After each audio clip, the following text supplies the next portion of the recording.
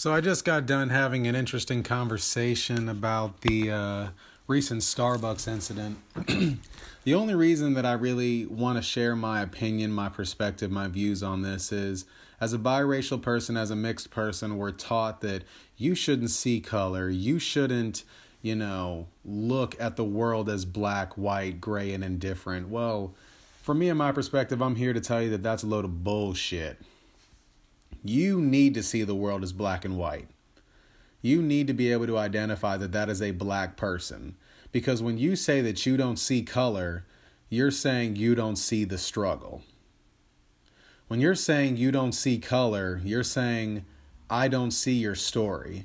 Because no matter how hard you try, color cannot be separated from who you are.